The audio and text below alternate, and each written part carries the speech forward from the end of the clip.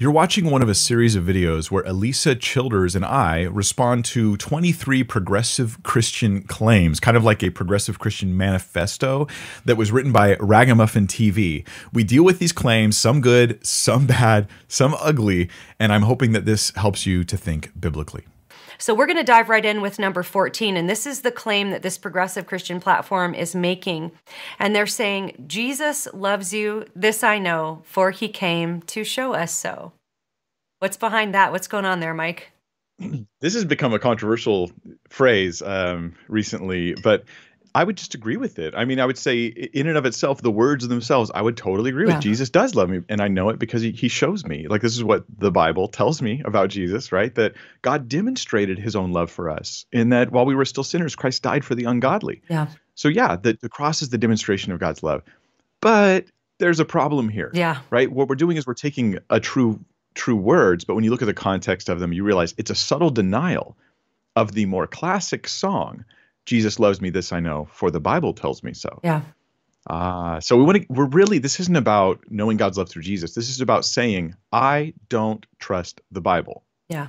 Right? Yeah. I don't have to take it as God's word. Well, I think it's also just this tendency in the progressive Christian church to say Jesus is the word. And in their mind, somehow that means the Bible isn't, or that we can sort of discredit or disregard the Bible because we have Jesus. But the problem is, I'm reading this, Jesus loves you, this I know, for he came to show us so. Well, how do you even know that without the Bible? That's right. That's right. The Bible's the thing that gives you the theology of Jesus loves me, this I know, because he came to show me so. I only know it from the Bible. The revelation of Jesus is inseparably connected to the inspiration of Scripture. Yeah. Inseparably. But the goal here is to separate it. The real thing that's going on here is there's a host of things they believe and want to teach that disagree with the clear teachings of Scripture. What they want to do is have a stripped down version of Jesus that has the authority of Jesus, but not the nature, identity, and beliefs of Jesus. So they can have in the name of Jesus like this sort of reworked, reformatted Christianity that goes against the teaching of the Bible. It's a new Jesus, it's a new Christianity with actual rules requiring you to reject the inspiration of Scripture. I mean, I remember when Rob Bell was asked, is the Bible the Word of God? He laughed. Wow.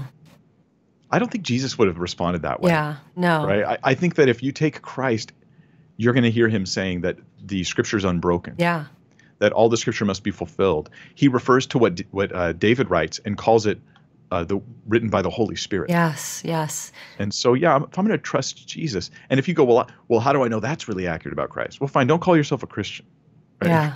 The things that you think you know about Jesus are either from the Scripture or they're like cut and edited from the Scripture. Mm-hmm. Yeah. In which case you have a personalized version of Christ that doesn't fit historical or biblical Christianity. Yeah. And I gave a little bit of a spoiler a minute ago because number 15 is Jesus is the true word of God, not the Bible. And talk about that a bit because I'm seeing a false dichotomy there for sure. Yeah. Well, I mean, it is that's it. That's the whole key. This is a false dichotomy. The Bible's the word of God. Jesus is the word of God. They're in different senses. There's a sense in which there's an overlap, right? The Bible is a revelation from God. It's when we say it's the word of God, this is biblical language for it's inspired. The source of the information ultimately is God. And so it carries his authority. And then Jesus is the word of God because he's also a revelation of God. And in a greater sense, I also agree. Jesus is a revelation of God in a greater sense even than the Bible itself is. Except there's overlap, right? Because the things I know about Jesus revealing the Father are contained in the Word of God, which is why the works, words, and the ministry of Jesus Christ is recorded in our Word of God in the Bible. There's an overlap, but both are revealed truth. Jesus is the greatest revelation of God, but there's no conflict between Christ and the Bible. Yeah. This is an artificial conflict. God's never going to contradict himself.